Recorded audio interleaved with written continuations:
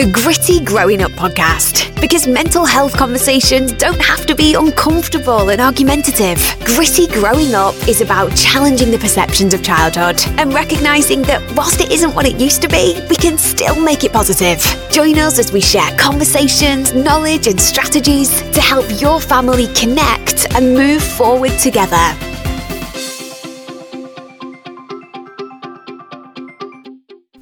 And welcome back to Gritty Growing Up. Now this week I want to talk about the concept of creating a recipe for happiness. Quite often we talk about the concept of happiness and happiness being an inside job, and what we actually find in society is that we spend a lot of time looking for happiness outside of ourselves.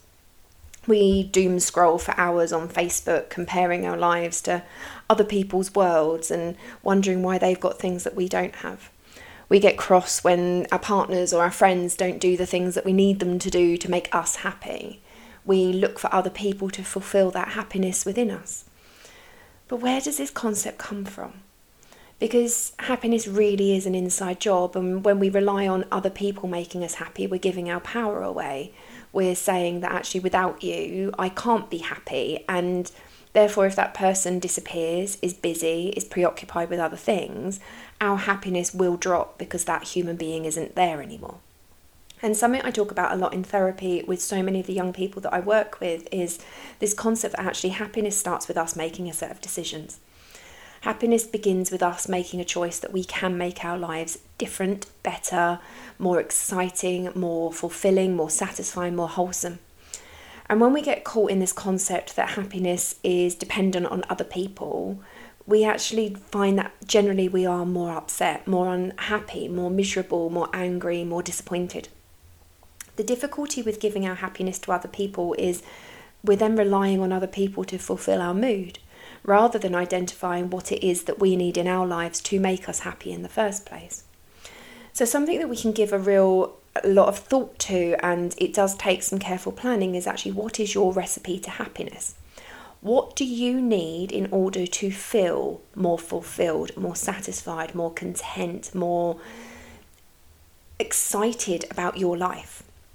Now, something that I adopted a couple of years ago was actually this concept of my own recipe for happiness. What is it that I need in every single week in order to feel really good about my life? That's that right combination of activities to allow me to feel like I've actually got complete control of my world, that I'm building the life that I really want, and that I am fulfilling the dreams that I have.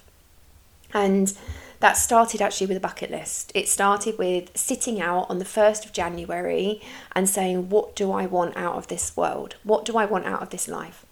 I think for a lot of us, lockdown really shone a light on where our worlds were and how our lives were and what we wanted out of them. And I think for me personally, literally having 5 months of nothing, no work, and I was a complete workaholic, not having all these things that I kind of relied on to feel like I belonged somewhere, I suddenly had to give a lot of thought to what happiness really looked like.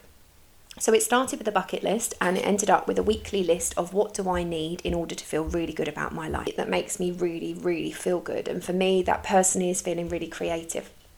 For other people, that might be going and doing certain things. It might be a physical task. It might be being able to sit and read. It might be a self-care activity. It's what do you need to make it feel really good?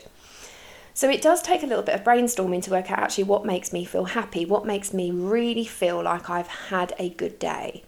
And that does not need to be a long task. It could be a 30-minute activity. It could be a 1-hour activity. It could be 1 day a month. What do you need to make you feel really good? So once you've kind of got this collection of activities, what do I want to look back at my year and say that I did? 12 months from now, if I look back, what are the things that I'm going to say, do you know what, I'm really glad that I did that? What are the places that you really want to visit? What are the activities you really want to do? What are the skills that you would really like to develop? What are the personal development things that you really want to achieve? And once you've kind of got this list of targets, you start divvying them up and deciding how you're going to go about them. Now, for my bucket list, it was actually for 2023, I wanted to learn to play the saxophone. So I have scheduled a half-hour music lesson every single week, and I then schedule myself in a minimum of 2 morning sessions where I'm going to practice doing that before I start work. It's about, I need to get out and walk the dog 7 days a week, but actually what am I doing for my own physical development, my own activity within that week as well? What is it that I'm doing with my friends and family? Is it that I'm quite happy to go for coffee, go for lunch and catch up, or do I want some special memories in there as well? And once you've got that, you can literally decide what your recipe is. What is your recipe weekly? What is your recipe monthly? So what is your weekly set of ticks that you're going to give yourself to say that you're going to do them? Is it that you're going to get out and walk the dog 7 days a week plus do 2 workouts? Are you going to once a month get out and go and have that massage? Are you going to go and meet up with a friend for coffee? Are you going to, for me personally, it's getting out to the theatre and going for a show? What is the thing you're going to do that when you look back at that week, when you look back at that month, you're going to go, that was a success? And this is about you then taking action to fulfill this. And at first it will feel laborious. At first you'll be like, why am I doing this? But what you will find is after you've done this for a few weeks, the momentum starts to build. And once that momentum starts to build, you will find yourself going, do you know what, I'm feeling better and better and better for doing this because I'm creating my own recipe for happiness. I'm not relying on other people to make me happy. I'm going to get out of the chair and I'm going to go and do it for myself.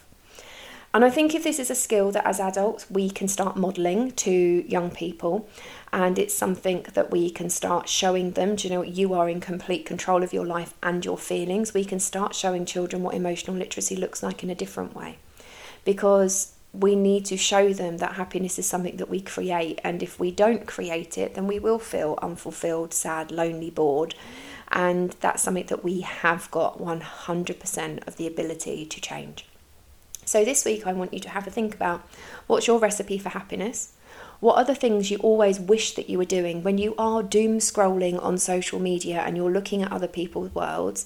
What is it about those worlds that you're looking at and wishing was in your own? And write a list of them and then work out which ones are absolutely reasonable, completely doable, and then start actually actioning them and scheduling them in your diary. If we do not schedule things, if we do not take targeted action against them, they will not happen. So therefore we need to start thinking, actually, what actions am I taking? What do I need to book? Who do I need to speak to? Who's my people? Who's going to come and help me action this? What are the things I'm going to do on my own? And actually let me start doing them. So this week, have a contemplate. What's your recipe of happiness? What do you need to make you look back at your life and go, do you know what? That was worth it. And I look forward to finding out all about them. Until next time, stay safe, stay talking, and I'll be back soon with more Gritty Growing Up.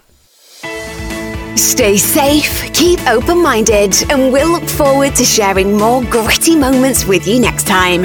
If you want to up your knowledge in the meantime, head over to dandeliontraininganddevelopment.com.